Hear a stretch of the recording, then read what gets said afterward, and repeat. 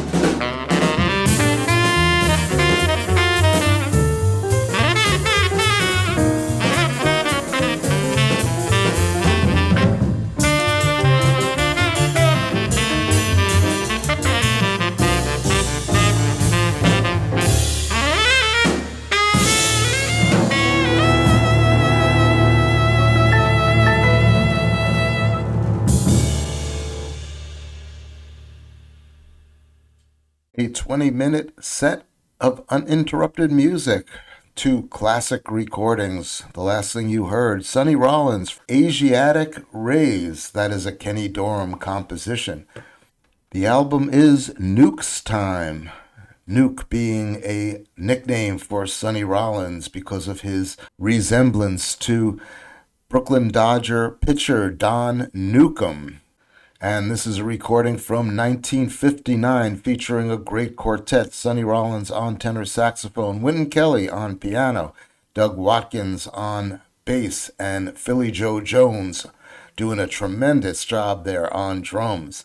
Before that, we heard from John Coltrane, My Favorite Things, a classic recording in the jazz canon, and that features the beginnings of the great John Coltrane Quartet. John Coltrane on soprano saxophone, McCoy Tyner on piano, Steve Davis on bass, and Elvin Jones on drums.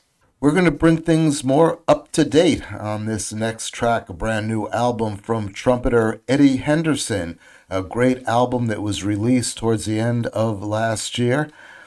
Name of the album is Witness to History, and I kind of take it as a retrospective on Eddie Henderson's career. It's a fine album. You should check it out. It features, besides Eddie Henderson on trumpet, Donald Harrison on saxophone, George Cables on piano, Gerald Cannon on bass, and Lenny White on drums. We're going to hear a track called Why Not?